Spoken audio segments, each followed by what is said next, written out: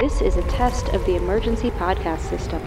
Repeat, this is a test of the emergency podcast system.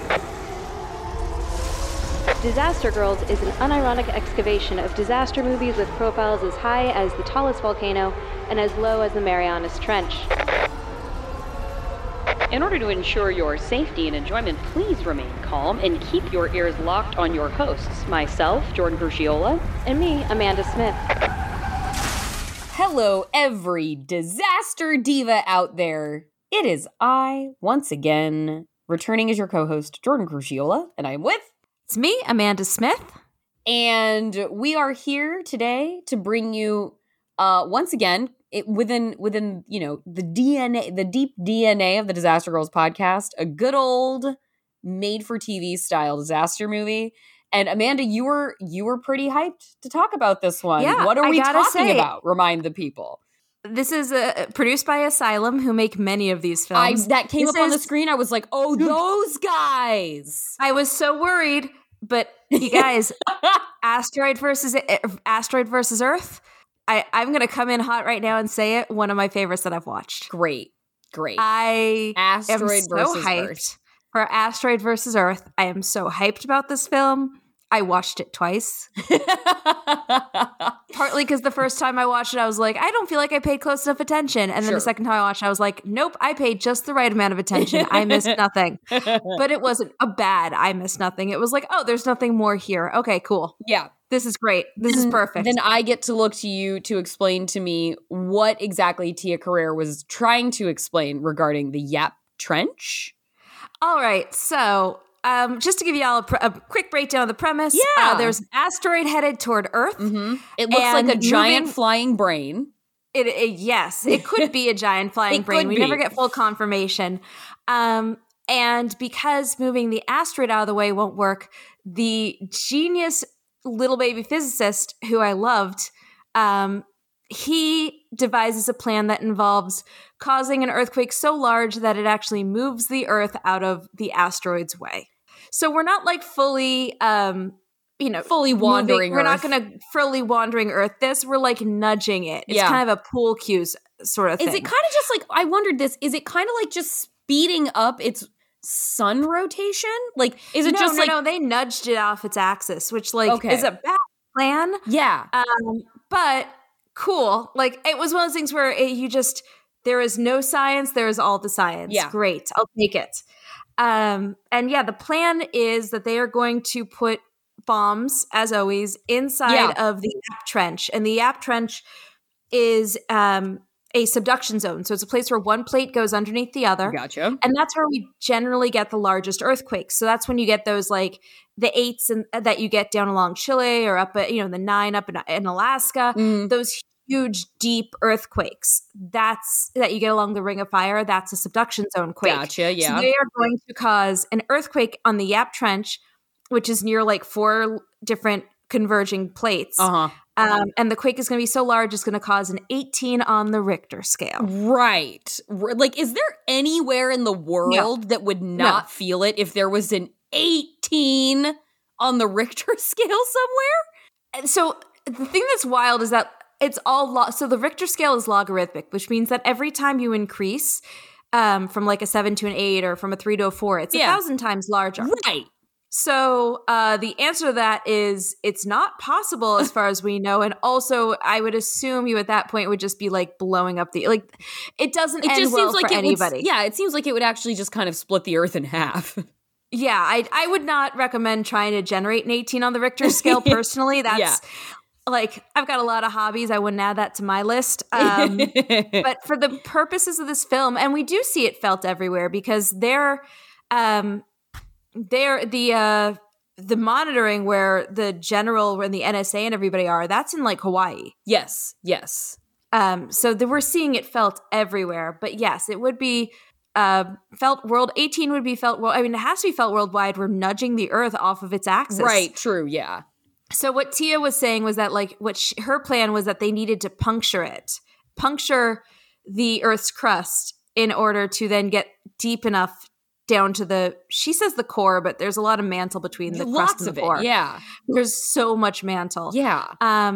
And so she was like, we have to puncture the crust to get to the core. And as we learn, that's sort of just not necessary. It's fine. Yeah, that doesn't. It kind of seems to go by the wayside. Like, what I wasn't clear on, like, because I trust, like, these movies can connect their own dots, even if the dots are crazy dots. Like, why did it need to be the Yap Trench? Just because that's where why did the subduction zone and the core both have to be involved? So I think the subduction zone, it was the convergence. So the Yap Trench is near like 4 different subduction zones. Okay. The four plates coming together. Yeah. The idea was that there's so many subduction zones in that area that we have enough faults in that area we can generate an 18, which does kind of So one thing that I will say is that the length of a rupture, just for some fun science, real fast, the length of a rupture, does relate to the size of a quake. So you would need to have a lot of length to rupture to create an 18. Okay. So cool. I'm with you on that. And they were like, yeah, it has to be the Yap Trench because there's so many different subduction zones in that area. That will be enough to generate. And why the core?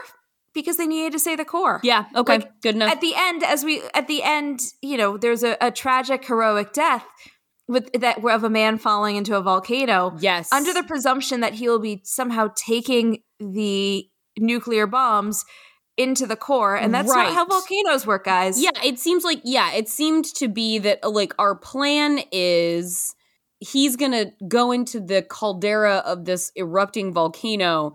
And then he's basically going to be flushed down lava tubes into a more deeper, vulnerable point of the earth, as opposed to just being on top of a volcano. Yeah, I mean volcanoes are a one-way exit sort of thing. It's not as if there's also there's no secret tube into inner Earth in Godzilla versus Kong. Exactly. That's kind of the implication that there's a secret tube into Earth. There's the implication is definitely that he's going to go down the Godzilla hole that Godzilla has created with his mouth. Yes. And get these bombs to the core. And that's not how volcanoes do things, guys. Yeah. That's not how they do things. That's not protocol. Don't recommend. Volcanoes are the Earth's out hole. Yes. One-way street. Yeah. So that's... Yeah, the science is absurd. What worked for me with this movie was the humanity of it, Jordan. It's so true. This movie, I really cared about these relationships. Mm-hmm. I wish they had not killed our 2 black and brown heroes. For reasons that don't fucking do that, but they were also good characters. I really enjoyed. Was it Rudy? Rudy's a military officer. And what was the name of the science guy? It wasn't Telly. Evan Telly. Okay, Terry was the gay boyfriend of Rudy who jumps into a volcano. Oh my God, we have a boyfriend here.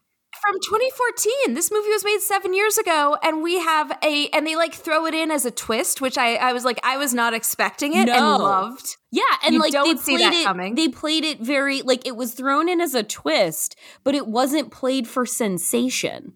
No. It was actually just pretty sweet because it was our commanding officer. Yeah. It was just 2 bros who love each other.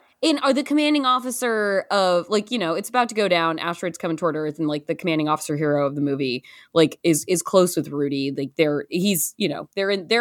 work together, they're colleagues in the military, but they also seem to have a special bond. And he Rudy, he tells Rudy you just gotta tell them how you feel. You just gotta be honest with this person. So when he calls this person to be all right, I'm gonna get real, I'm Rudy, I'm gonna put my heart out there, and a guy picks up the phone, you're this didn't need to happen, but someone was guys, why shouldn't he be gay? Let's just give him a boyfriend. And then they just they have, it's only long distance. They just have a couple very honestly believable between 2 dudes phone about their feelings. And it was just nice. I really liked that. I will say on the reality index, I'm not sure that 2 guys who are in a loving relationship, even on the rocks, would say man to each other. It did feel like a straight person wrote it.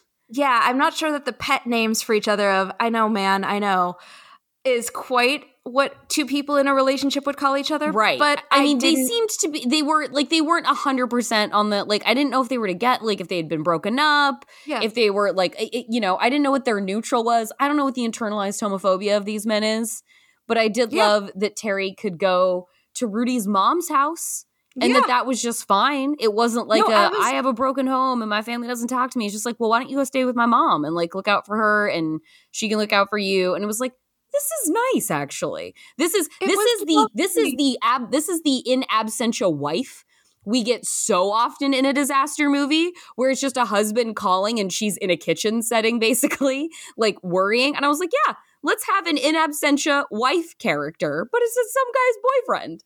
Yeah, and he's a teacher. Yeah. And Rudy's calling him professor and giving him a little bit of sass back. Yeah. I loved it. I loved when Rudy came out to one of the Marines. Yeah. And the Marine was like, "Yeah, man, we know. We know. It's cool. Now's not the time, but we know it's cool." Yeah. And I was like, this is lovely. I liked that his parting words to his, you know, estranged boyfriend were "watch that ass." Yeah. That was great. Yes. Great. Great. Again, it really did have a two bros who just love each other kind of vibe. Yeah. And I was, you know what? I like this. I like that they didn't go with something it was almost so odd that it went back around to real again, in that like a very specific way of interacting with each other that I'm not sure is common, but I did love. Yeah. And I wasn't shipping Tia Carrere and our main military guy. Like, he was fine. Like, Lieutenant Commander Chase Seward was fine. But when we meet Tia Carrere in the bar where she's like, had a really bad day, and Rudy's like, I'm gonna wingman for my guy, Lieutenant Chase, and he comes over and, you know, he's being annoying and, like, let the woman alone, but whatever, like, this is what's gonna happen in this movie. But I liked her flirtatious energy a lot. I was like, give Tia Carrere a rom-com. Like, what is... Right? I'm really digging Tia Carrere in this role right now. This is enjoyable. So that's the thing. Like, this movie lives and dies by how fucking charming Tia Carrere is. That is not a lie. That is not a lie. Yeah. She acts... this is, I would argue, some of the best acting we've seen in one of these movies. It was so... I wish she didn't have like no screen time, but it becomes such an ensemble piece that you're spending time with a lot of people. I wish we'd had so much more Tia Carrere, but she's really like she's maximizing her screen time such that, like, you feel like it was quality time that you got to spend with her in Asteroid versus Earth. Yeah.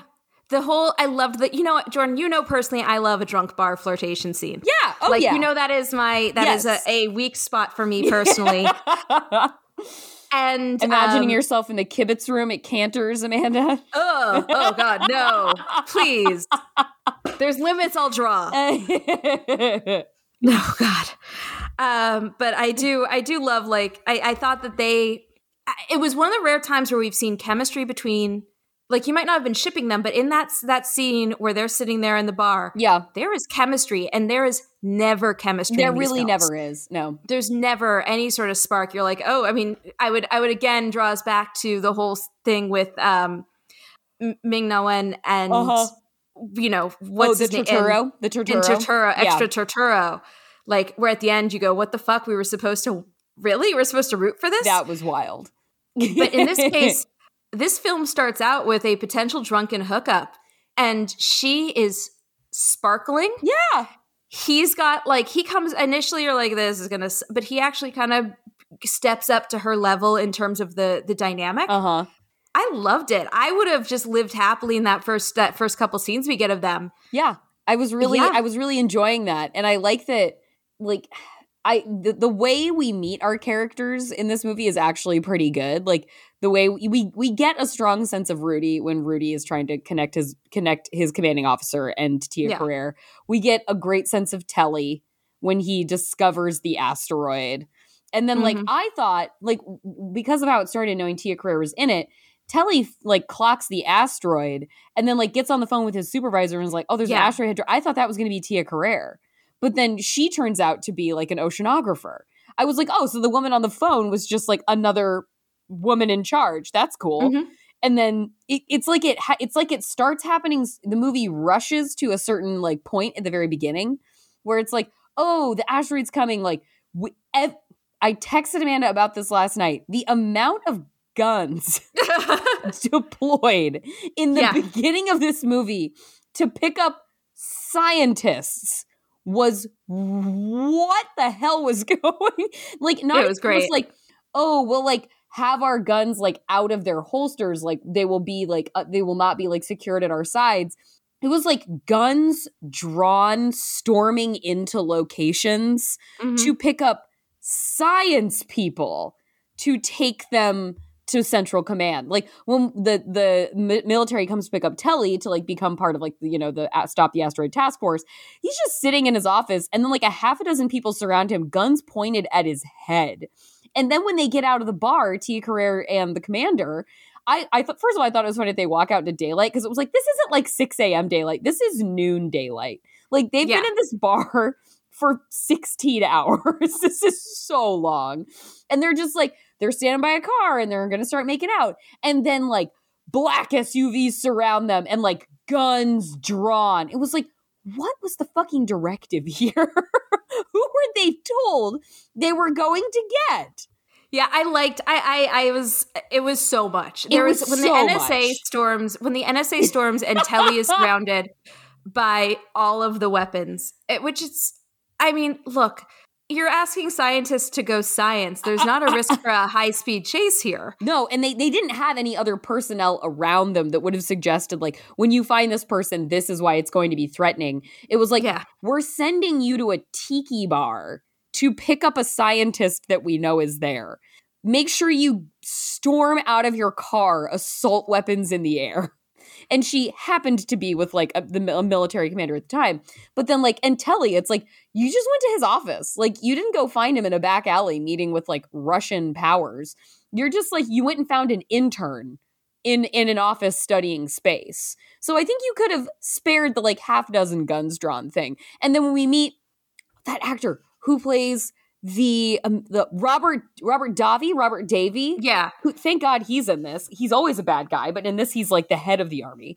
And like people come to get him to like bring him to Central Command. There's a crazy storm or something where he lives. He's like battening down the hatches in his house. And then somebody walks into his house to go get him, and they immediately have their gun out. It's like, you've arrived to go pick up your superior officer. What the fuck are you doing? Why are you walking to this house with a gun out? Like, what do you, and like, he hears somebody in the house, and that guy, military guy, just immediately pulls a gun out of a drawer. It's like, everyone is assuming this is a firefight right now. And there's nothing to support this conclusion. And this movie is 10 minutes old. What the fuck are you guys doing? And it's not like guns happen constantly throughout the movie. No, that's what the movie front loads the guns. That's just it. And then it never happens again. Like there's no other situations in which you would need these extras to be on set to have like the guns or anything like that. Which I feel like they genuinely, that was a note of like, oh, the front's lagging a little. Can we give it a little more pop? Yeah, let's put some guns in here. It was so weird, but I loved how great. we meet Telly though. Yeah, I love a good like board researchers dicking around their station, which we've gotten many a time. Sure. That's a tried and true trope. Yeah. But Telly just having a blast in his little office. Yeah. I was rooting for that kid. Telly, like, okay, give Rudy the big heroic death. I didn't want it to be him. But like, we did not need Telly's death. Telly's graphic, shocking, completely out of nowhere. Like earthquakes have started happening. And so there is a big quake, and like the facility that Telly's at, it starts shaking. And then he's underneath a desk, but I guess he sees that Robert Davies' character is about to like the ceiling's about to fall in on him. So Telly runs out and saves Robert Davey, at which point I don't know, I guess the entire ceiling falls down on him. And then we just see like a very emotional response from Robert Davey to Telly. Like, you cut to Telly. Telly is spitting up blood, and it is pouring out of his mouth, and he has been crushed. And you're like, they're not going to fucking kill Telly. And like, why did we need to kill Telly this savagely? What the fuck did Telly do wrong? It was laid on a little thick. Yeah, no, Telly's death felt deeply unnecessary. I wanted Telly to have his hero lap where it works, and then he's like, "Yeah, we did it." I'm the intern who figured it all out, man. Yeah, I mean, I want it to be like President Telly in the future. Yeah, he was. Because he was also like officer of America, Telly. Yes, make him Science King of America. Exactly. We also find out early on like that he's a genius who also had a propensity toward chaos because he was like manufacturing yellow cake in his mom's basement. He was like making nuclear materials at home as a freshman in high school. Which I will say, point of believability, I did not believe that they wouldn't have had that Robert Davies wouldn't have been like, oh, Evan Telly, yeah, we know about you. Right. And then like whip out a file that's like 6 inches thick. Uh-huh. Like, as opposed to what happens initially, which is they lock him up in a supply closet because he's saying, the plan isn't going to work. We have to do something else. We have to blow the earth off of its axis. Yeah. And so they lock him in like a supply closet. And then Robert Davies goes and is like, okay, what are you talking about, kid? And that's when we learn that. Yeah, like, where's the intern? Yeah. So I would have liked to have give Telly his due. And I did love that they were really like, we're going to make a bond between Robert Davey and this guy. We are going to make sure that when Telly goes down, General Masterson is going to be really fucked up about it. And like, he's like holding Telly by the face. He's like trying like, don't die. Mm-hmm. And then like when somebody comes in, like a soldier comes in and like hands him a walkie-talkie because there's updates. Like, he can't take the call initially. He's just like head in his hands, too sad at the death of Telly to cope. And then it really registered for me how huge Robert Davies' hands look. When he like goes to grab that walkie-talkie, he was like, that is a gigantic fucking hand. And then I imagined, I was like, wait, is that walkie-talkie gargantuan? Because if it looks like that in his hand, what would that look like in my hand? It just was, I was really getting a sense of like the scale of that man in that moment. Big head, huge hands. Huge, big head. What seeing him so in the early sequence with his wife, who I thought was his daughter. Well, because Mary's a lot young. Yeah. Mary's the second wife. I think we can agree on that point. Mary's the second wife that's just come along for the ride. And she is so much smaller than he is. Oh my God. And it's just one of those like little contrasts where you so rarely get a true sense of scale of certain people. And then you see that and you're like, oh, all right. He's the size of a door. Okay. Yeah. He's just like, he's an all around like imposing presence. Yeah. Which he was great in this. I really liked him. I was like, God, why don't we see him in this more often? Like in this stuff more often. He's perfect for this. Yeah. He had the right amount of gravitas. He wasn't a dickhead military guy, which I appreciated. Yeah, and I was waiting for it because he's Robert Davey. Yeah. Right, and we so often get that like that character who doesn't want to listen, doesn't want to believe the science until it's the last possible second. But no, he was just kind of rooting for everybody. Yeah, he was on everyone's side. Who doesn't want to root for Telly? He won him over. Telly had so much potential to go in so many bad spots. Like he could have been insufferable. He was been really close, but he wasn't so there. Close. He played it just right. That actor I want more of that actor. I thought he was just so charming and so adorable, and he was cute. Like he's a good looking dude, and he played it just eccentrically enough, but like not so far that he still felt kind of like a guy who would like do a kick flip off of a skateboard and not like he was rascally. He was rascally. Yes! That's exactly it. He was rascally. So I loved him. I want more of that actor, honestly. And again, very upset about that they killed him off. I think this might have been like the cheapest looking submarine interior I've seen. It just, it really did look like just an office. Well, yeah, lit with that same lighting that they used for the office in Godzilla vs. Kong. Right, yeah. That same sort of like club bathroom lighting. Yeah. It really was like they didn't even have foam to paint to look like pipes and like hardware in this thing. It was very I mean and like which was endearing the nuclear warheads also looked like garbage. Yes, it was great. Really I liked that. They might as well have had like giant skull and crossbones paint on the side. Yes. I mean, they looked like little cartoon character toys. And so what we get in, because like, asteroid coming toward Earth, we're not like, it's like, oh, that's a disaster that's upcoming, but it's far away. We get a series, like we get some earthquakes. The earthquake brings tsunamis. We get some like stock footage of general disaster panic. Yeah. Which was good. I felt like there was a good texture of disaster happenings. Oh, here was something I was thinking of. At one point, they're under the sea. They're in a submarine. Tia Carrere's there. Everybody's there, and they're going to the trench, I think. And there is a tidal wave. There's a tsunami from an earthquake that had happened earlier. Yes. What? Like they were down low. It was the shock. Wait. That one. Yeah. Okay. Sorry. Yeah. So like, do you know what it's like to experience a tsunami at the bottom of the ocean? Do you even know that that's happening? Okay, so they didn't, because they got kind of rolled by it, and I was like, "Oh, there was it happen down deep like the that?" Tsunami. So waves, yes, sort of. The way waves work, waves are a circle.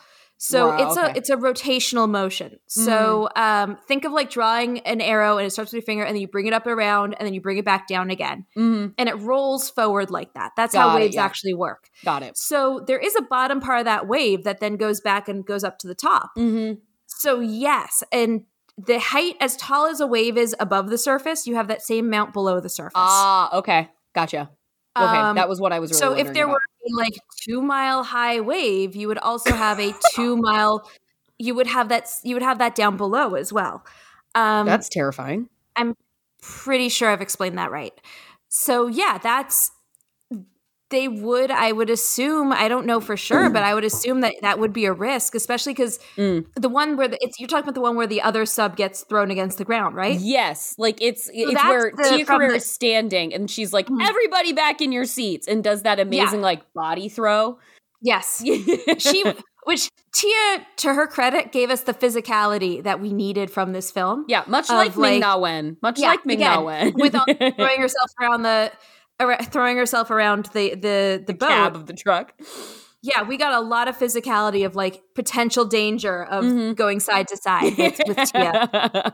But yeah, so that was from the shock wave from Hong Kong. So an asteroid fragment hits Hong Kong and wipes out Hong Kong. Yeah. And this was the shockwave from that and the tsunami shockwave from that. So yes, I would assume that's going to be like a 2 mile high. God. So sure. Yeah. Let's go with it. Okay, cool. Yeah. Cool. I mean, look, like there also is a part where there is an underwater earthquake earlier that kind of jostles the sub. And yeah, you would feel that as well. You would feel like the displacement of the water could jostle the sub, I would assume. That seems logical. Yeah. Again, there was the science in this was either so far out the window that you're like, yeah, sure. Yeah, or just close enough. Yeah, or just close enough that I was like, I'll go with it. Yeah. Like I'm not gonna, there was nothing in this that made me pause and have to regroup myself with anger, as can sometimes happen with these films. Regroup myself with anger. Just a little bit of kind of recomposing. God, I just can't get over, like, this really was, this movie made me mad that Tia Carrere isn't in more films. Completely, yeah. I was like, I'm having a legitimately good time with Tia Carrere right now. And like, give me Asylum, put her on a contract, and keep making these. Yeah, she lives. Let her keep. She's a geophysicist, as we've learned from Mika. They can do everything. Geophysicists can do everything. Truly everything. She can solve so much. Let her tackle the world's problems. This also really did make me like. It made me immediately think of how we had been like Justice for Charisma Carpenter. Yeah, and now I want like a ladies' Expendables with both of them in it. We're still rooting for Justice. I think that the two of them would be a really fun, like, throw a couple more, maybe like throw an Eliza Dushku in there, like everyone and give them their John Wick style, the Expendables, like they're all these kind of just older women that no one's expecting, and we're not talking fucking. Don't no one reply to this and be like Kill Bill. No. Oh God, no. They're going to wear shoes, guys. All these women deserve to wear shoes. They're going to wear shoes. I just want to make that distinction. I think it's important. We're not sending Charisma Carpenter from Joss Whedon to fucking Quentin Tarantino, guys. We're not doing that to her. Right. Yeah. No, that seems that, don't do a frying pan into the fire kind of thing. Kind of thing. Yeah. So point is I'm rooting for them to wear shoes and kick ass. My favorite, I think my favorite micro crisis of the movie is when Tia realizes they're like sealed in a room in the sub with nuclear material that is not being like protected by a heat shield, and that like it's like seeping radiation into the room with them. I really like the like, we need to get this into the water. Like we need to open the hatch basically of this submarine and get this out while the sub is taking on water. I thought that was a great crisis scenario. Yeah, and they're stuck in the room and they can't get out, and also there's a fire. It was great. I also loved the line reading of, you're telling me where's the missiles are reacting, and her line response, her line reading of it was such a perfect like, are you fucking shitting me? Yeah, no, it was really good. It was a great choice for a line reading, and but then that they have to, the two of them just kind of have to hoist it up into, and then they're gonna flood the hatch, and everyone above the ship, everyone else in the ship thinks they're both dead already. Yeah. I liked it. And it gave us a good scene work of the two of them getting to fight about what their plan was for the the HROV itself. Yes, yeah, which that was their little rover they were going to send out into the trench, like to carry the bombs to detonate the converging subduction zone plates. Yes. So they were going to do that, and they each had an opinion about how it should be done. Yes. And they bickered a little bit, and there's a little bit of tension. They each had an opinion. And I liked that the dynamic there in terms of like the way that the two of them interacted was not that there was like we're going to be angry and hate each other. It was just like, you better be right, because I don't think this is the way to do it. But if this is how we have to do it, you better be fucking right. Right, yeah. Like, because, it's the end of the world if you're not. Yeah. We get a crazy death on the submarine. Yeah. What happens to that guy? Does he get electrocuted to death? He does. He gets electrocuted to death. One thing that we learned... Fries and crispy. It gets set up early on, though, Jordan, because we learn early on that the guy who looks like the guy from Breaking Bad, but isn't. Uh-huh. He's like the gruff... I don't know. He does like tech stuff and retrofitting the sub, and he's like, there's not enough time to do all the retrofits on the sub. And XO Chase, Commanding Officer Chase, who is the hero and love interest, and also kind of a dick to anybody who's inferior to him. Yeah, a little bit. Like, and not in a military way. He also snaps his fingers for a check early on. Yeah, he does. He does. It's a real through line in the character. Yeah, Chase is not nice to wait staff, is my general vibe. Yeah, that actually did bother me. When that happened, I was like, wow, asshole. Yeah, there's a lot of ground to come back from that moment. Like, I gotta say, so Rudy, watching it a second time, is that whole scene feels a lot more watchable, because you're watching it, you're like, oh, Rudy's not a sketchy straight dude. Yeah. Rudy is... He's a like BBF. Yeah, Rudy is the wingman who's wingmanning, but he's doing his best impression of a straight guy wingmanning. Right, yeah, you're right. And that reading, I just said like, okay, that's why he's being so weird. Yeah, it is superior that way. Yeah. But then Chase snaps his fingers, and even the second time I was like, I know that by the end of this, I like you more, but you got a long way to come back, man. Yeah, you did it again. You set yourself back again, even knowing what I know. Yeah. But he also is kind of a shit to this dude, and this dude who's in charge of like retrofitting the sub to do things the sub isn't supposed to do. And the guy is like, yeah, we need more time. It looks like we've smeared toddler shit all over this. It's basically he says like, it looks like someone smeared my nephew's diaper all over the sub. Yeah, because he's like, this is a 6-month retrofit that you need us to do in like a matter of hours. Yeah. And so he has already explained that this retrofit doesn't work. So I assume that there's some exposed wiring that goes horribly awry. The ship gets knocked by the tidal wave, and the like head of the Captain Kirk kind of leading the group. I don't know what the official title of King Boatman would be. Because Chase is the lieutenant commander, but he's the lieutenant commander, but on that ship, he is not the one in charge. No, but he was though, because he was his But he sub. was, yeah, because he's the executive officer. That's what I didn't understand. That's what I didn't understand was that he was clearly the highest ranking officer, but he was not in charge of the submarine. And he wasn't Captain Rogers. There's a character just titled Chief of the Boat.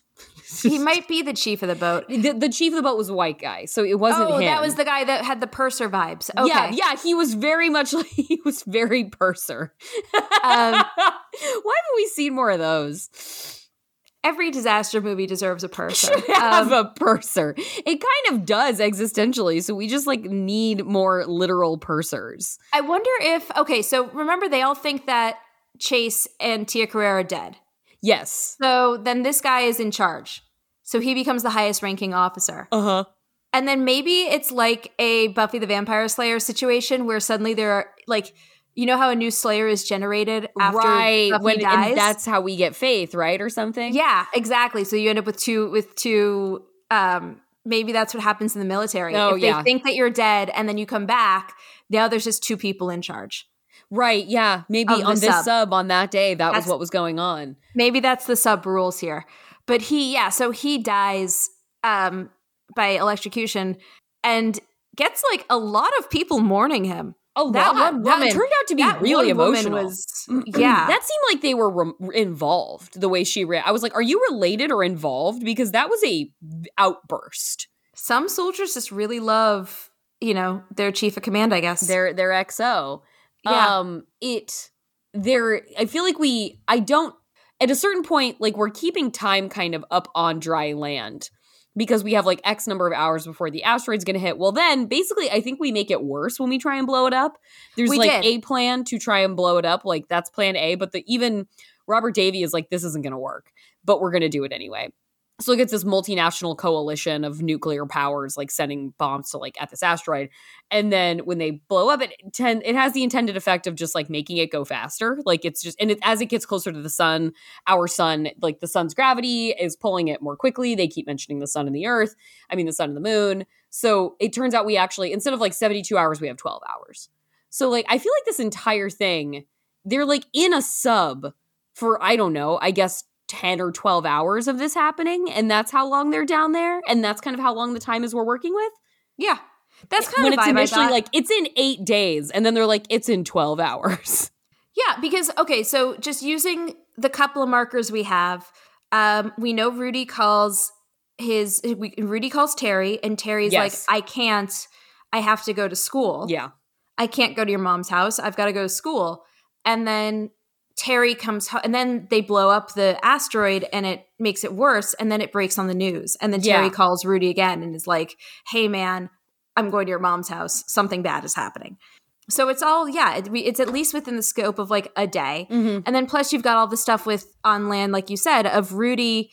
We've got the whole subplot of Rudy with his Marines trying to get these nukes safely away from a volcano, because there's ancillary volcano danger. Yeah, that was a good choice.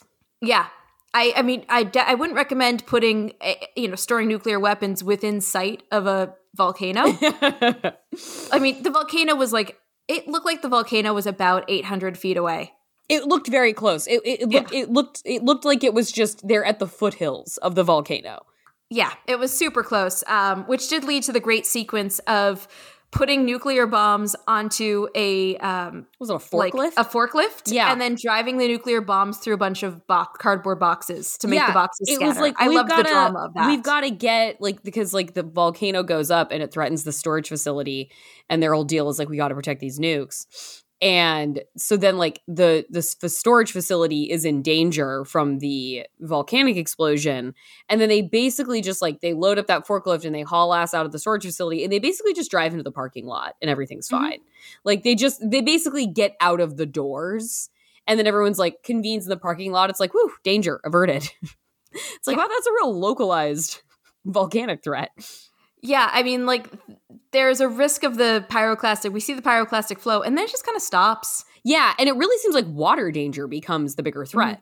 Water lapping at their doors, and then a tsunami sweeps through when a couple of the guys, military folks in SUVs or driving away from the storage facility in the volcano, and then they get just swept away by a tsunami that, like, you know, they're doing their best with effects in this movie. So we get a lot of like shots of stock footage of like waves crashing. And that's our cue to know, oh, something just got like taken out by a tsunami. Yeah.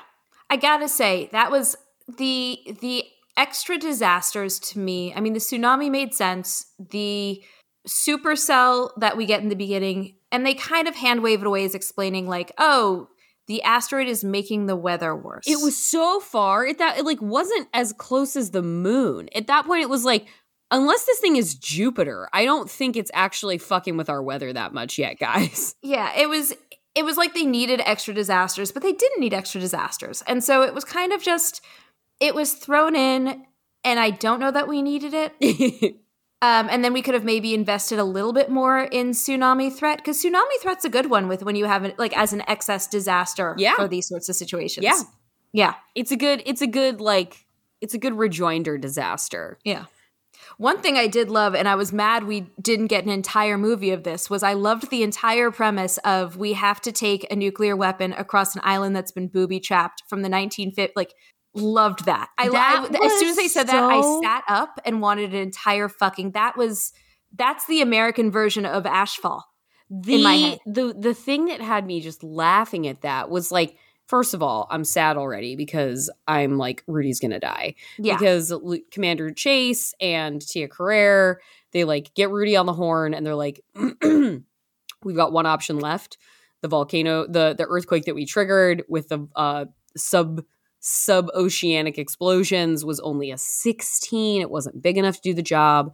So what you need to do is take our remaining nuclear devices and they need to be dropped into a volcano. And so, and Rudy says, he's like, all right, so it's a one-way ticket, huh? And it's like, no. And you're like, come on, Rudy, find a way. Like, someone's got to find a way.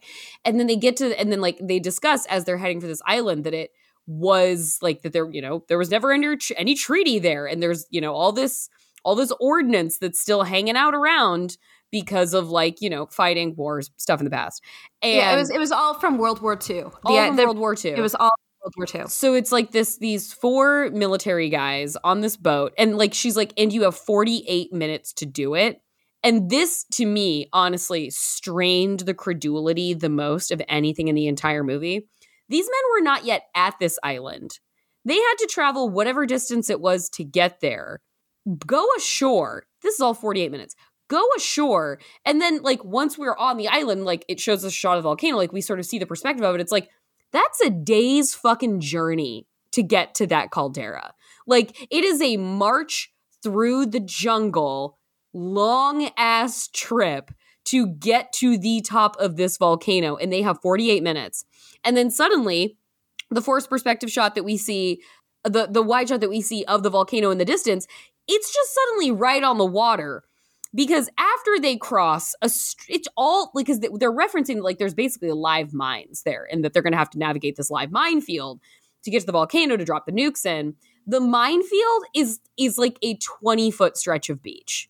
The minefield is the smallest stretch of beach, and watching all of these actors like soft shoe through a small segment of beach to be like basically like playing the floor is lava to pantomime that there is the threat of landmines everywhere was so funny. That was like a perfect made for TV disaster movie experience. All right, guys.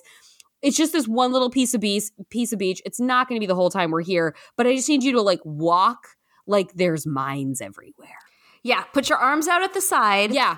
Walk super slow. No one step in each other's footprints. Nobody. Everyone, so we're going to spread out 8 men across, and all of us are going to walk very gingerly with our arms out while holding big, heavy boxes. Mm-hmm. Yeah, loved that. That was the most made for TV that this felt, complete with then random dude whose name was Metal getting then blown up by a mine. Why do we think, and this seemed crazy to me, this too was so crazy. Mm-hmm. Metal, yes, his name. Metal. I mean, to the point where it's on his name patch. Yes, I thought it was a nickname, and then you see his fatigues, and it's like, oh, his name is Metal. And he steps on a mine, and he's like, shit. And then, because like he's in the middle with an arm, one hand holding a case on each side. And then like there's two guys off to either side of him. They're holding the other sides of those cases. He tells them for some reason to let go of the cases. So only he is holding them. And then hoists them up to throw them as he removes his foot from the mine and he gets mine exploded. Why did he not tell them to take the boxes with them? Why did he say let go of the... What the fuck was that? What was that? Because his name was Metal, not Brains, Jordan. That was just like... It made no sense. He like flung the boxes, which are so heavy that like one man can't carry them, but suddenly he gets superhuman. It made no sense. And it was like, no, let go of these so I, the guy on the mine, can be holding the nukes when I'm about to step off of it. Wait, Jordan, I got it. Pressure. Do we maybe think so? Because he was suddenly taking the full weight of the boxes when he didn't. It wasn't like a weight neutral exchange. That's true. It was just and also like, it's not like it's also it doesn't matter how much you press the mine in. It's still going to be like it's not weight sensitive. You're right. Yeah, it's like you can't go up, but you can keep pressing down. And that was, but like it and really also, I don't know why he had to do it, why he had to step off of the mine while they were still in the vicinity. It made no sense. Yeah, it really could have been like, hey guys, you go do this. I'm going to stand here. And then if we live, we can try and troubleshoot this mine when you come back. Like there could have been something. But instead, he gets his fucking legs blown off. His body like catapults away from the blast zone. And then we just like cut over and we see like his buddies are on the sand. They're like bracing the explosion. And then we look over and Metal is just legless, covered in blood. Yeah. When this movie decided to be grisly, it was pretty grisly. Oh, yeah. And we keep seeing like where his legs have been blown off. Yeah, it is not shy. Yeah, it felt like a surprisingly long sequence. We get emotions between like men we've never met before and don't care. We get this whole subplot within 20 seconds. Yep. Of Metal's tragic death and all of the soldiers who love him. That we didn't need or ask for, but I'm glad they all hopefully got their SAG cards out of this. And I kind of wish that they had just let him that the movie just like let Metal die instead of doing the thing of like, all right, now the guy who we know is Gunny. Now Gunny is going to hand him a pistol and be like, just in case. That we will watch him cock and draw to his head. Yeah. And then as we see the men walking away in the distance, we just hear a gunshot. It's like, I think he could have just sputtered out and died. We didn't know that he was going to, we didn't need to know that he was just going to put himself out of his own misery by shooting himself in the head. It was really visceral. It was really visceral. Yeah. For just like oh fuck. Like this movie hasn't been doing it the whole time. It just does it like twice. And it's really like intense each time. Yeah. And so they make their way, fucking our guy Rudy and his two, he's like, they've like scaled this volcano at least high enough. They've scaled this volcano. It's been less than 48 minutes. Now when because they fasten ropes to it and he's like pulling for some reason. They decide the best plan of action is that one of the soldiers is going to go to the high point. Two are going to be down below. I guess like feeding this box up to him. He's pulling it on a rope to get these boxes up to where like the rim of the caldera, instead of like with those two guys just like standing below at a lower point. Why were they not up there? Was at least not one more guy up there helping pull the rope instead of just like holding hands up and doing guiding gestures at the boxes? Yeah, I'm like, okay, I don't feel like this is the best use of your strength here. We didn't need two spotters on it. I agree. Especially like because basically they get killed by lava, right? That's what, because yeah, like suddenly the volcano's going up there and then there's lava like pouring down off the side of the caldera. It's going around on either side of Rudy. And then I think we just like, I don't know if we hear screams or if we just hear Rudy yell something, but then we don't see the guys again. So I think we just assume they died of lava. We do get a quick shot of a skeleton, a little cartoon skeleton in the lava. It looked like right. you know that gif of the skeletons dancing with the witch hats? Super deluxe dancing skeletons. I love them. Just like one of those had died in some lava. It was so bad looking. Okay, yeah, I'm gonna have to go back and watch that second again because I missed there's that. just like this one because I had to watch a couple times because I was really confused about as I was watching it. I couldn't understand what was happening with depth of screen. I could not. It was such a confusing angle, and I couldn't figure out that it was actually lava plunging over the side, and so I was super confused about what was happening there. And then I saw it the second time and saw the little skeleton, and I was like, that's not good, but I appreciate that you tried. I'm really glad they did that then. And then Rudy, nukes in arm, goes walking to the edge of the volcano and then just like holds them to his chest and falls backwards. Yeah. And that's the end of Rudy. I know. And it fucking sucks. I knew. So remember last week, they had said, I think Sam had said like it has a man, stoically dying in a volcano. So I was like waiting to see who it would be. And once I figured out what was happening, then I was like, oh no, Rudy. I was like, no. And he really does. He just raises his eyes toward heaven and just tips backward. Yeah. Which again is not how you get nukes to the core, but I think if Rudy could find a way, he would find a way. Yeah, it was a real Lord of the Rings moment. And he went down to the lava and then the nuke goes off. And the way they handled from an effects standpoint, the way they handled the detonations is we do like a shot from above Earth. And then we just see like a poof. Like we just see nuclear explosions happen from space. And it's just these like little mushroom clouds. And they kind of rearrange, we see clouds like blow away in the atmosphere. But for the most part, they don't look like super consequential events when they happen from space like that. And you really get a sense of just how absurd it is to think that you can like change the Earth's orbit when you get when you really have that scale. Do it. Yeah, when you get that sense of scale, you really are reminded of just how inconsequential most of humanity is. It looked like if you watch a Roadrunner and Wile E. Coyote cartoon when Wiley would careen off a cliff and then it would be from really high and you would just see like a poof when he hit the dirt. Like that's what those nuclear explosions look like. And so it was like, hey, it works. It works. It works. And we watch the Earth do the like Keanu Reeves missing a bullet in the Matrix whoosh by. It really is like it is a grazing of our like lower atmosphere as the asteroid sweeps by. So they save the world. I mean, they kill half the world because of the magnitude 18 quakes, but they save the world theoretically. I wonder, like, 200. They say it is 200 miles wide. The asteroid. I wonder how much room do we think that would take up in the sky? Like when we see something like Hale Bopp, like how big is something like that? I mean, there's actually a really cool missed opportunity of not having, as the asteroid goes by on Earth, a view from Earth of the entire sky going black. That's what I wanted to see, something like that. I really wanted to see something like that. Because I don't know how big okay, so the comet analysis indicator that the comet, its nucleus was 60 to 20 kilometers in diameter, approximately 6 times the size of Halley. So Hale Bopp is 60 to 20 kilometers in diameter. Halley's comet is smaller than that.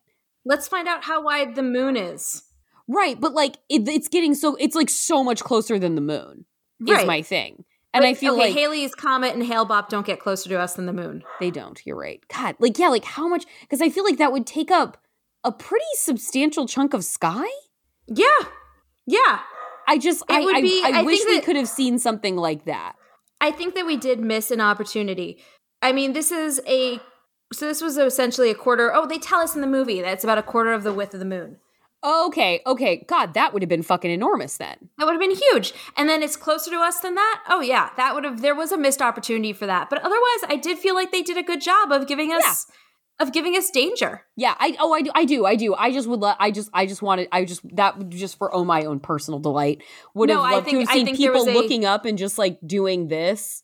Yeah. And because that just thinking of seeing recently on Twitter that video that really displayed in the Pacific Northwest of it was just some space machinery. It was SpaceX. It was a SpaceX rocket. Yeah, it was a SpaceX rocket coming that was breaking up in as it came into the atmosphere. And it was just, it's so bright and it's so sparkly coming down. And like thinking of that and how terrified that would make me feel, because I would feel fucking terrified.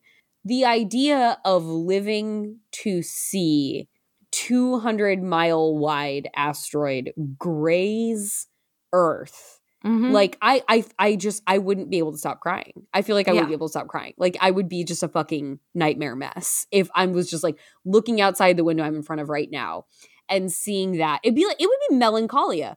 It would look like fucking melancholia. My God. Yeah. Again, real missed opportunity. It would have been really fucking cool. Yeah, it would have been really cool. But like it did not deter from my enjoyment of the movie. That was just something where I wasn't clear on, and I wanted to know what the sense of scale in the sky would be. But it's irrelevant. So I think, unless you have anything else, I think that'll take us to what this movie was really about. After this break from our sponsor, it certainly will. Folks, do you love movies? The good ones? Even the bad ones everyone told you not to like? It sounds like Super Yaki might be the place for you. The team at Super Yaki loves movies. So much so, they've dedicated every waking moment of their life to bringing you top quality merchandise to showcase your love for them. From super soft t-shirts saluting the brave of us who go to the movies by themselves, to comfy sweatshirts and aprons commemorating historic events like the night Florence Pugh made marmalade. They even carry enamel pins of some of your favorite directors like Hayao Miyazaki and Guillermo del Toro. Super Yaki joyously brings you tangible love letters to your favorite movies and filmmakers that you can wear with pride. Plus, the team at Super Yaki screen prints all their apparel using eco-friendly 100% water-based inks and ships using compostable polymailers for an environmentally friendly alternative to online shopping. And as a special gift to you, listeners can save 10% on their order with code DISASTERDIVA. All caps, no spaces, Disaster Diva at checkout. If the spirit moves you, find them at superyaki.com. Let's watch more movies. Need to get my next order going. I was like, I'll wait till they get back because I know they're on vacation, but I do need to get me. Super Yaki is currently taking a breather from their very busy spring. Yes, but I do need that Birds of Prey crop. I could not stop laughing at the Kermit image of him being hit by a car, by like a taxi on the street of New York, being laid out on the ground when they were like, we're taking a break. I was like, this is the perfect image of tired Super Yaki. This is great. A real Kermit flailing vibe. I really need that Birds of Prey crop tank. Where is that? I'm ordering it right again, the colorway on the Birds of Prey, like sublimated fade is amazing. Yeah. And I gotta say, I mean, I do not have good washer dryer here at my apartment complex. And what do you mean by good? Like, do your clothes not get clean? No, like it's aggressive. It's like an industrial. It's not like a nice. It's it's a cheap, like it has 3 settings, and there's like hot, less hot, and then cold, and those are the settings that I can put my clothes through. Which I'll tell you, my clothes really appreciating that.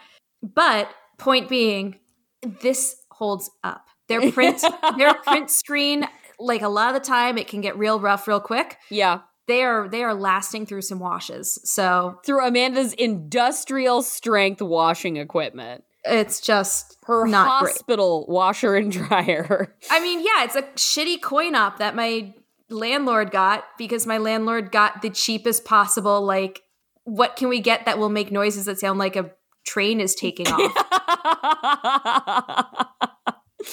I have the sound of, like, I haven't heard it in a really long time because I feel like most like new washers don't really do that anymore. But like that sound of when the washer goes off balance and the drum starts like hitting against the walls of the machine. That sound scares me so much.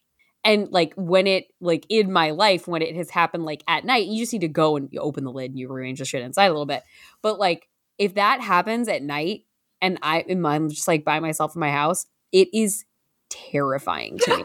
It's like to me that is the sound of like something being possessed. Like that is the sound of like the devil is in your house and it's like taken something over. So it is I have to, like, if that starts to happen, I have to like take deep breaths and like run to the washing machine to be like, you gotta fix it, you gotta fix it, you gotta fix it, gotta fix it, gotta fix it, because it is such a scary sound to me. it's frightening. I love like the weird, like I love finding out things that scare you, Jordan, because you watch so many horrifying, deeply terrifying concepts, and then it's like, but also Jordan is scared of the washing machine. I'm scared of the washing machine. This is like my dog being scared of the vacuum. Like there's just something really horrible. I'm scared of the washing machine, and I'm scared of TV white noise, which you really also don't see much anymore. Like you have to really fuck something up on your remote to end up on TV, like the white noise like screen.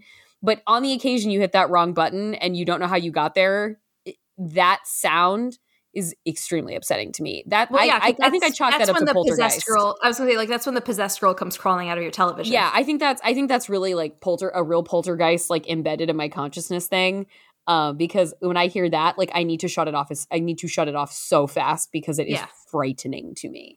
Because bad things come out of that. Bad things come out of the white TV static. That's when the realm is thinnest and they can cross over. This is what I'm saying. This is correct. All the people who get trapped inside of the television to perform your television shows. The Lucille Ball demon is gonna come out. Yeah. Super fucking Twilight Zone.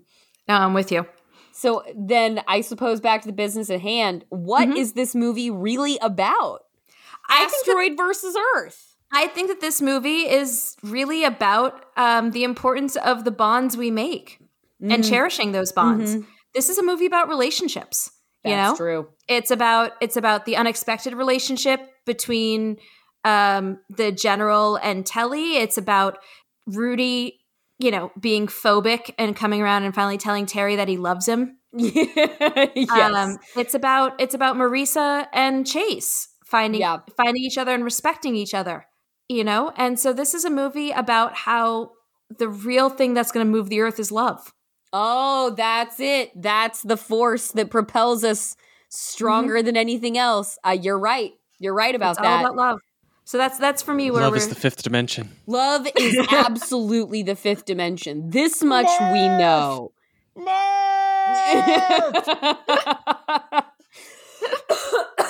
I gotta say, whenever Jason grabs the microphone, I'm like, I know it's gonna be a good moment. Yeah, you're like, what's it gonna be? What's it's gonna be worthwhile? It's gonna be something. Let me leave, Murph.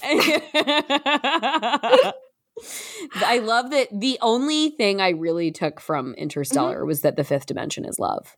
Hell yeah. That's it. My dudes. I love that movie, but I think it's so cheesy. I feel like that was the conversation that didn't happen enough around Interstellar. Was this movie is so corny. Yeah. The movie that's the most earnest movie about traveling through time and space that's ever, like, more earnest than Contact, and Contact is an extremely earnest. I feel like that's a through line. I feel like that's the through line of Matthew McConaughey's space movies. Really, that guy has a hard time with irony. Sincere science fiction. Yeah, for Matthew McConaughey. That's the only way. Matthew McConaughey doesn't believe in grounded science fiction. The ground, it needs to come. It's not grounded. It's got to be heart based. Yeah, it's grounded in the heart. That's where the grounding happens. That's true. That's where the grounding happens. Well, look, we don't actually have the ability to travel at the speed of light, but you know what does? Love.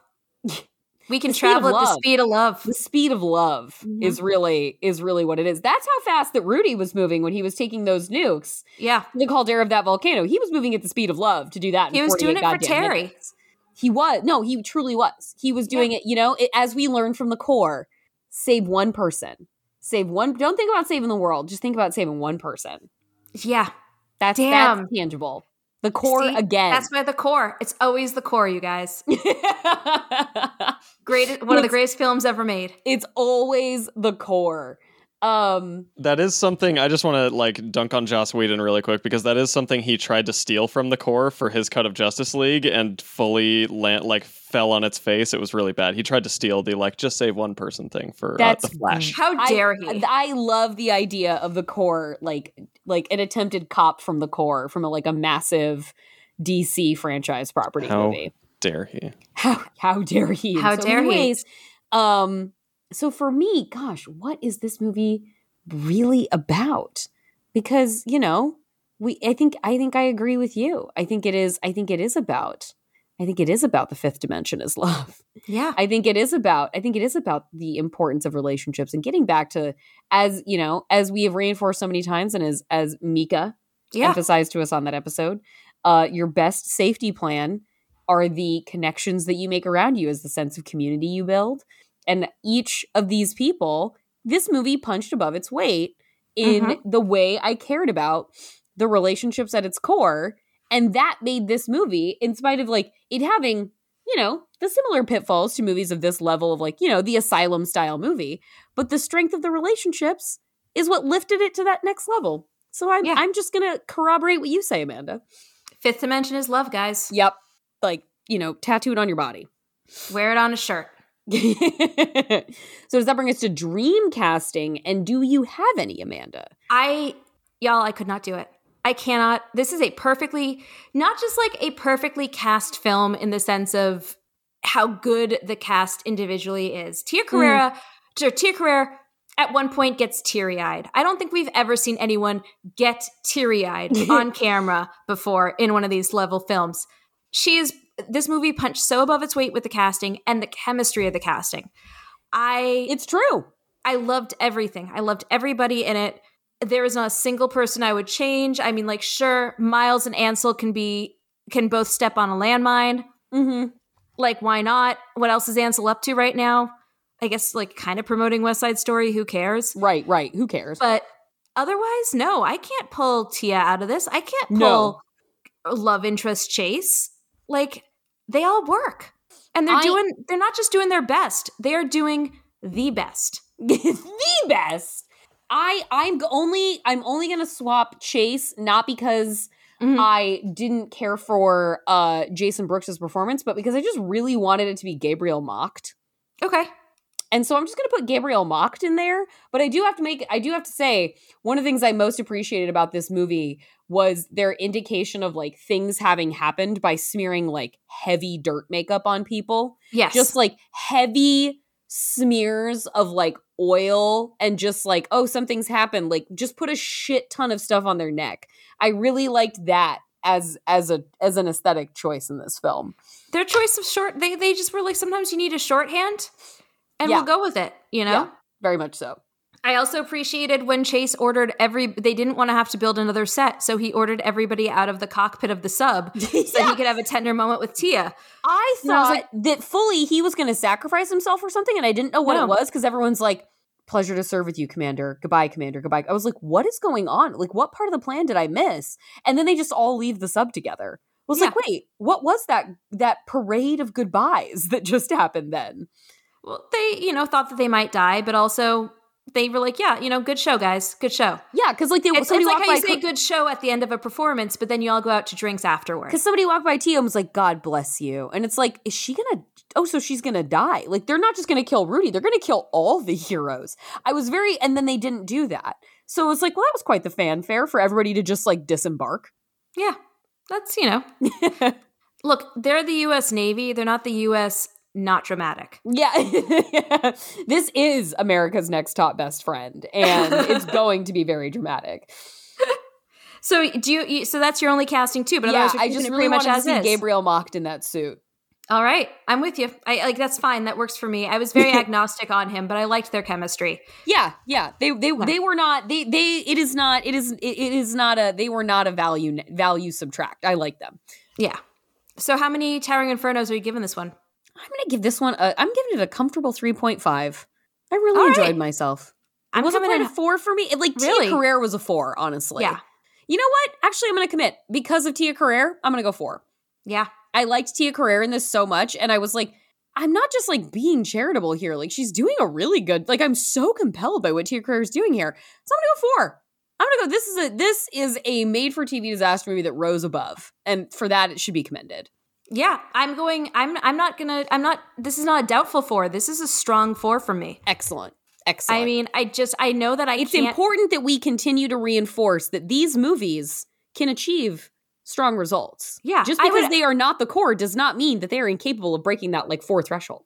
You know what? I would even say when graded independent of the volcanoes and the cores and the hard 5s, on the scale of disaster movies that come out of Asylum, I'm giving this a 5.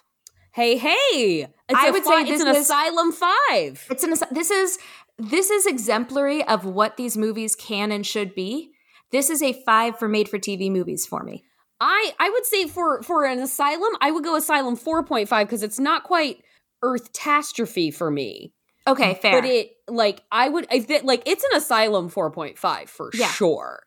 But this just, I mean, like you said, this proves that these movies can be this. These movies can do the things that we want them to. You can have good acting and good characters in these movies. Yeah. You can don't all have to be Kevin fucking Sorbo. You can have compelling characters. You can have relationships. You can have surprise boyfriends. You can have surprise. That's the thing. I mean, it gives us a gay military officer. It, like, come on. It gives us, like, instant charisma Tia Carrere. Like, this casting department, this casting director, I don't know if this is who Asylum always works with or this was a new person, but they really brought it. Yeah. So no, I am going, I would, again, I watched it 2 nights in a row. I would watch it again. I have no desire to be a screen talent, like an actress. Mm-hmm. I want so much to be in one of these movies. I want so much to be in one of these movies. We're going to make that happen. That would just be, what a day. What a little thing to point to. Mm-hmm. Be like, oh yeah, what's my one screen credit? It's a movie basically called Asteroid versus Earth. That's outstanding. You have your orders, Disaster Divas. I mean, come on. Tweet at the Asylum. Tell them to cast Cruciola. Absolute would just love to be like one of like the military people shuffling papers with like 4 lines in one of these movies. Just Jordan sitting there in a cap. Yes, sir. Yeah. It's going faster, sir. Like, I understand that, like, I'm not like, you're not gonna like cast me as your lead. I get that. We need a little bigger recognition here. But I would like a supporting character in one of these. I want to be that, and I want to be the first death in a horror movie. Here's what I propose. Hashtag cast the Crooch. No! Cast the Crooch is what it's gotta be. The Crooch. Cast the Crooch. Boo.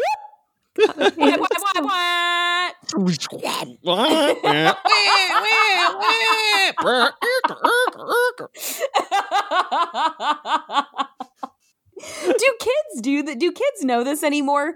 Are they like listening to drive time radio with their parents, or do they not know what any of these things are anymore? I imagine YouTubers Is it all just podcasts and Spotify. Like, I feel like TikTokers and YouTubers probably still have like dropped cues like that. Yeah, like I'm sure that I feel like there's so much more. It's so much more customizable now. It's customizable. It's like it's far more abstract now, where it'll be like specific things rather than just vaguely a horn honking. You know what I mean? Like glass breaking. Yeah. It's like someone talking from like a weird like movie that came out 2 years ago, where they're like having a scene where they're like coming out to their uncle or something, you know, but then like they're using it in the context of like pouring themselves cereal. Like it's never as linear. I was watching the like Trixie and Katya show the other day, and like the amount of editing, the amount of like sound cues that go into 1 10-minute fucking episode of that are unbelievable. Props to their like editing and sound people.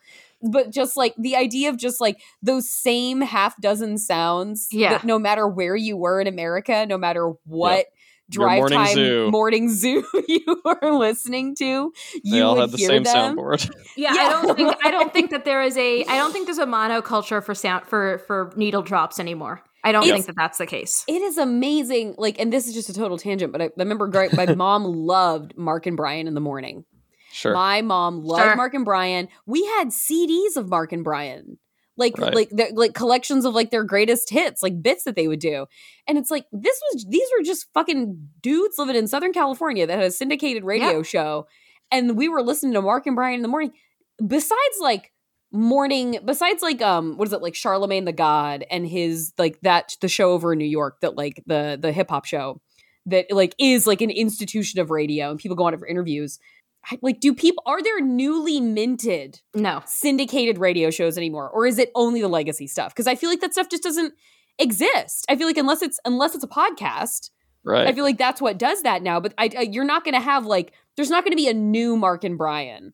Unless there's like Mike and Mike for ESPN, but they've been around forever and that's sports radio. And Mike and Mike is no longer around. Mike and Mike isn't around. And so it feels like we're not going to get a new class of those people. Right. That feels like it was like for the 90s. And that's it. That was it. It died. It and rightfully so. All I remember is listening to 107.5 The End in Utah. The End? Before it became 101.9 The End. See, they called it The End because it was the end of the dial, but then they moved to 101.9 and it didn't make sense anymore. Oh, And then it just became weirdly apocalyptic. Yeah, and then it's just weird. Well, and they did have a lot of viral marketing where people would like go around with signs that were like "The end is here" and stuff like that. Of course, kind of the fun. street team. Yeah, Street team. but in Utah, that just takes on such a different vibe. That's true. It's very true. Although, yeah. Mormons don't wait for rapture the way a lot of other people do, but they had this DJ or this like host named Jimmy Chunga, and I just remember I called in one time to talk about it was when the Ford Mustang got its like retro redesign back in like 2005 remember or whatever. that big deal. Yeah. I called in because he was like, people called talk about it. And I was like a huge like car nerd. That was like my hyper focus thing as a kid. Sure. And so I called in to talk about it. And he got like station. he got like 2 questions in and was like, wait a minute, how old are you? And I answered, I was like, at the time I was like, I don't know, fucking 12 years old. And he just hung up immediately. And I felt betrayed. It's like, I'm 12. Oh, man. Click. Gathering around the radio for the top 9 at 9 to hear My Heart Will Go On. Absolutely. Man. For me, it was more like timing the tape record just right. Timing that tape record. Yep. Absolutely. Man. God. Days of yore. You guys, we're doing that thing again. We're doing that thing again where the back end of our episode's running on really good on time. People love this shit. I don't know that they do, guys. They stuck around for over an hour. They like to hear us ramble. It builds character. If they're here, they like it. If they're not here, they wouldn't have. This isn't their. They're not. Then let's keep talking about this about radio I'm just programming. Saying we can ramble. It's a podcast. It's built around rambling. I'm trying to. I know I'm supposed to be the voice of reason here, but you are. This is what I'm like. I'm trying to keep us on track, and then Jason's like, "But the Mustang thing," and I'm like, "No, this was a necessary digression." I'm wondering about radio culture. No, I agree about that. That is true. I don't think the youths today know the needle drops the way that, like you said, morning zoo life. Speaking of micro focus, my thing when you could start downloading, like once I understood how Napster worked, right? I got super obsessed with downloading needle drops and like 1-line audio clips of like, oh, okay, you were doing deep cut kind of stuff. I was like, I had like Homer's, the audio clip. So you from like the made Simpsons you were like making your own soundboard. I had like hundreds of sound clips. Fingers Too Fat to Dial from The Simpsons. I had just hundreds of audio sound clips. I don't know what I was going to do with them. Right, yeah. Yeah. There was no, like, what am I doing with it? Nothing. I just was my weird, like, micro Would you play them? Like, would you look them up? Oh, you didn't even look like, I want to laugh and go, like, search for it? You would just leave them? They were just meticulously cataloged on a hard drive. I am sure I still have it on, like, one of the external hard drives that I have. I know that it's still on that's a time capsule now. That's a time capsule now. Yeah, really? Just meticulously cataloged hundreds of MP4s or MP3s that are just like 4 seconds long. Yeah. Yeah, of just like audio sound clips and drops and needle thing. And I don't know, I couldn't tell you why I downloaded them. I just obsessively did it. Along with like all of the, John Mayer live tracks. And then yeah. I still stand by that the version that I first heard of Maroon 5's first album that was downloaded illegally by my roommate in college is the best version of like anything I've heard of Songs About Jane. That is the definitive version of Sunday Morning, and I don't know where the fuck to find it ever again. Yeah. Oh, just saying. She will be loved. God, Adam Levine has been with us for so long. That is neither here nor there, but I cannot. Oh my God. It's been decades of Adam Levine. If you ever want to feel bizarre, look at how many #1 singles Maroon 5 has had. Oh yeah, they're fucking prolific. Like insane. They've never not put out a single that didn't hit. It's wild. It's been 20 years. Like, here's my biggest question is, in 20 years, are people, or like 30 years, do people start talking about Maroon 5? And I know this is a tough thing to say. Do they start talking about Maroon 5 in the same context that they talk about like the Beatles now? And like, where it's I don't know that it goes insane there, success. But whatever the contemporary version of that is, where like we don't have a monoculture and yet they've managed to be one of those like kind of monoculture presences, right. Like that's a big fucking deal. Because at this point, I think they've had more #1 singles than U2 did. I feel like what ends up happening with like a Maroon 5 is that they get that begrudging legacy of like, yeah, you guys hold some records. So yeah, you're going to get inducted into the Hall of Fame. And every time that they get brought up, everyone's like, wait, really? Them? They're the who egg of Who egg of music, as far as I'm concerned. It's that thing where I wonder if, like, 3 generations from now, kids are going to be like, reclaiming, like almost like Queen or something, where people, like, I think if a member of Maroon 5 died or something, then maybe. Well, it's when is Maroon 5 gonna have its version of what's happening right now with like the 90s with kids on TikTok, where they love like scene style in music? Like, when is like the renaissance of like, how far enough do we get from Maroon 5 for the kids to be like, who's so cool? Yep. Maroon 5. Like, when are they going to be like, cool? Because someone's going to fucking find them. I mean, but totally divorced from the cultural context in which they arrive. When are they going to become none of their songs are...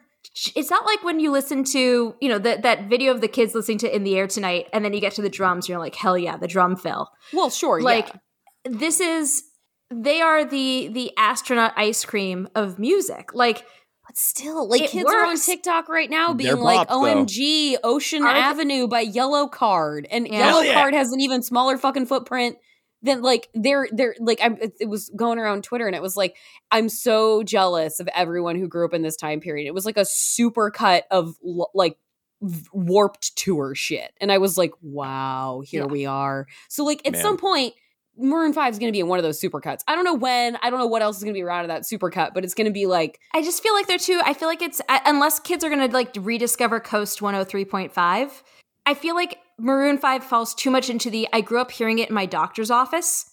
Like, I feel like it falls into that category. Showing up in the doctor's office. I grew up hearing Celine Dion in the doctor's office, and at this point, fucking Celine's my girl. Fucking bring it. Like, Celine Dion would show up at the doctor's office, and you'd be like, God, I'm feeling some feelings right now. I want to hear that. Like, all by myself? Yeah, please let me have that moment. That's the way it is with such an important before school music video for me on MTV. Oh, yeah. That was like, all right, there's like 10 minutes to turn on MTV, and there was that run when that came out where they would just like, they played the same 6 videos over and over again. And that, like, that's the way it is. Celine Dion video, underrated Celine classic. I think there's a lot of people like me who really love music that they can just sort of sing along to. Like, they know all the words after like 2 listens. Oh, yeah, and I think like that's my where sister. Maroon 5 fits. Yeah, or like Yellow Card is also that same way. Like, my I could sing fucking every loves word. Maroon 5. Totally. And I wonder. Anyway. Anyway, that's today's bonus content, you guys. Our insights on the monoculture and musical trends. This is why the former monoculture. The last, 15 minutes or so of the made for TV movies episodes. That's where you get the gold. That's the gold stuff. It plants a lot of seeds that we then reap. We reap what is grown from them. Yeah. But does that then mean we are in sign-off territory, Amanda, or is it movie? We haven't done so we've got next week, and we do have some new reviews too, which I feel like we haven't shouted out some reviews in a while. Go for right. Yeah. I'm ready to hear Jason, it. if you want to pull those up, and meanwhile, we'll tell you guys what next week we're going vintage. Jordan was in the mood for some Italian, and we found it. Yeah, I'm so glad there's an option. The Great Alligator from 1979.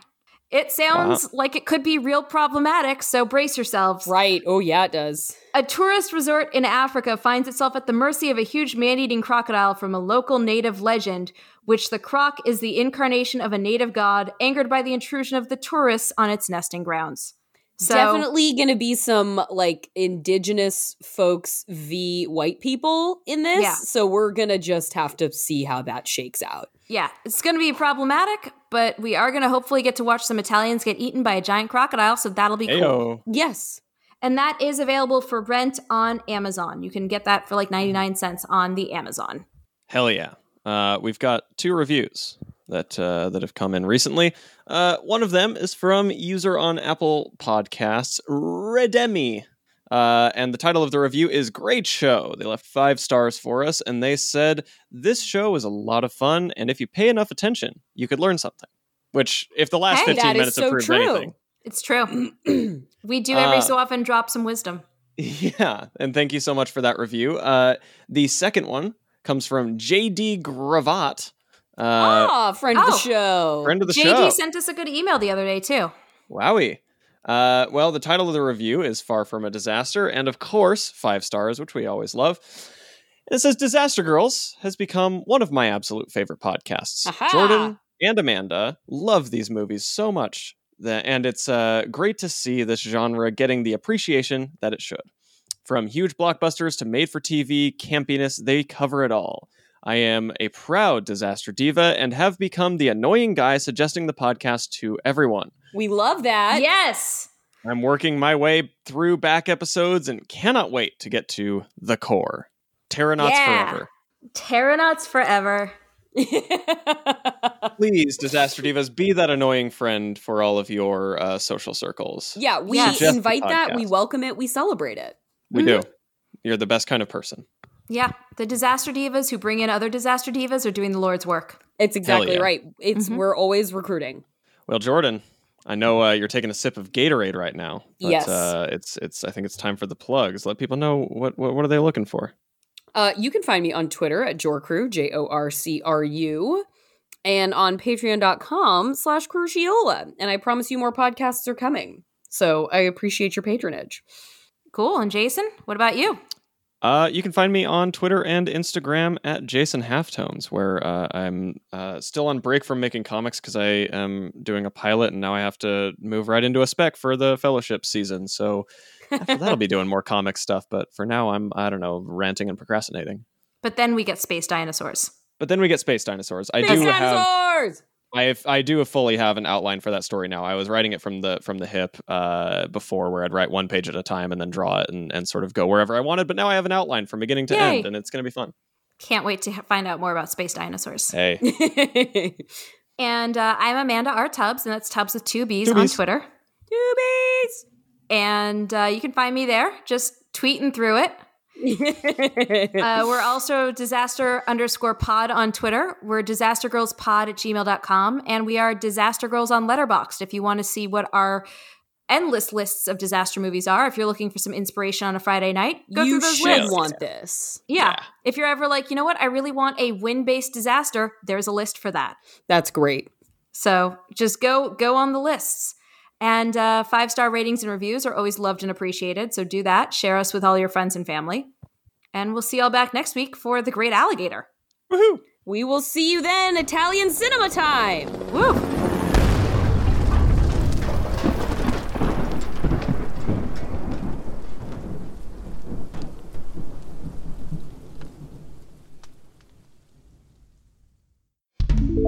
Thatmightbecool.com. You never know.